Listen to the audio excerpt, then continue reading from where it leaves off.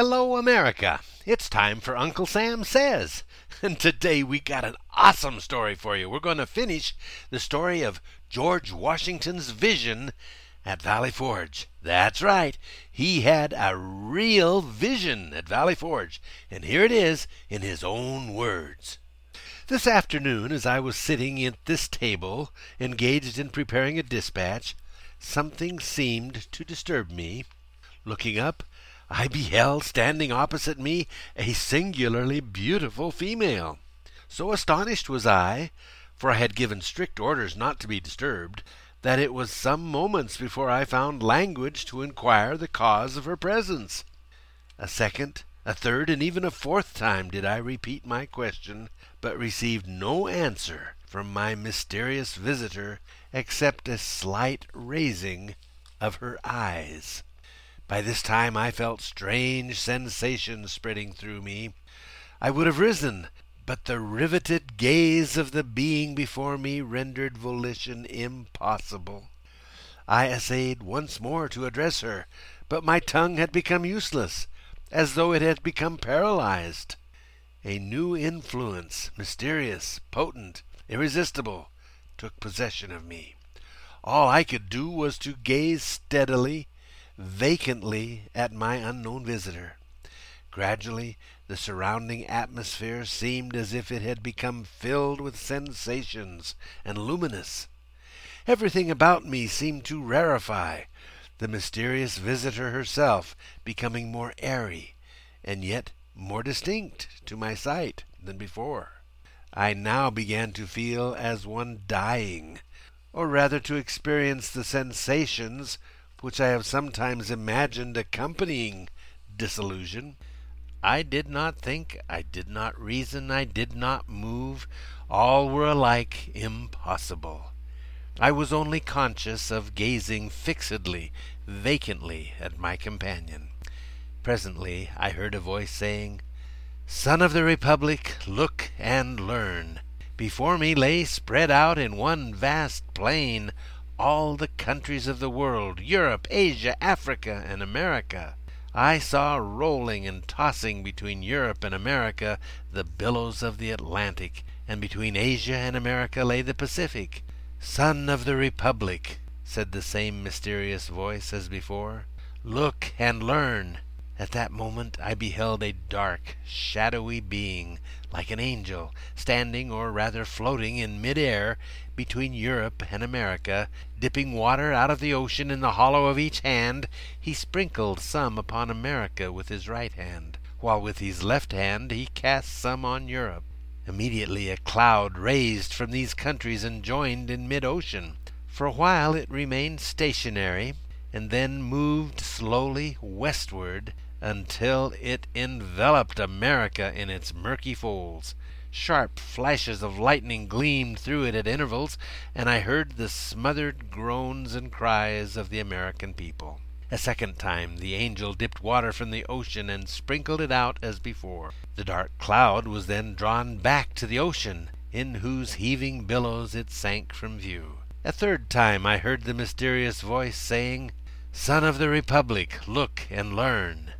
I cast my eye upon America, and beheld villages and towns and cities springing up one after another until the whole land, from the Atlantic to the Pacific, was dotted with them. Again I heard the mysterious voice say, "Son of the Republic, the end of the century cometh. Look and learn." At this the dark, shadowy angel turned his face southward, and from Africa I saw an ill-omened spectre approach our land. It flitted slowly over every town and city of the latter. The inhabitants presently set themselves in battle array against each other. As I continued looking, I saw a bright angel on whose brow rested a crown of light, on which was traced the word Union, bearing the American flag, which he placed between the divided nation, and said, "Remember, ye are brethren." Instantly the inhabitants, casting from them their weapons, became friends once more, and united around the national standard. Once again I heard the mysterious voice saying, Son of the Republic, look and learn. At this the dark shadowy angel placed a trumpet to his mouth and blew 3 distinct blasts, and taking water from the ocean he sprinkled it upon Europe, Asia, and Africa. Then my eyes beheld a fearful scene. From each of these countries arose thick black clouds that were soon joined unto one. Throughout this mass there gleamed a dark red light, by which I saw hordes of armed men, who, moving with the cloud, marched by land and sailed by sea to America. Our country was enveloped in this volume of cloud, and I saw these vast armies devastate the whole country and burn the villages, towns, and cities that I beheld springing up. As my ears listened to the thundering of the cannon, clashing of the sword, and the shouts and cries of millions in mortal combat, I heard again the mysterious voice saying, Son of the Republic, look and learn. When the voice had ceased, the dark shadowy angel placed his trumpet once more to his mouth and blew a long and fearful blast.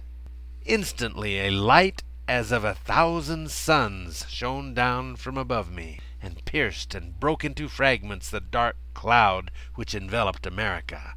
At the same moment the angel upon whose head still shone the word Union, and who bore our national flag in one hand and a sword in the other, descended from the heavens, attended by legions of white spirits. These immediately joined the inhabitants of America, who I perceived were well nigh overcome, but who immediately taking courage again, closed up their broken ranks and renewed the battle. Again, amid the fearful noise of the conflict, I heard the mysterious voice saying, Son of the Republic, look and learn. As the voice ceased, the shadowy angel for the last time dipped water from the ocean and sprinkled it upon America. Instantly the dark cloud rolled back, together with the armies it had brought, leaving the inhabitants of the land victorious. Then once more I beheld the villages, towns, and cities springing up where I had seen them before, while the bright angel, planting the azure standard he had brought in the midst of them, cried with a loud voice, While the stars remain, and the heavens send down dew upon the earth, so long shall the Union last.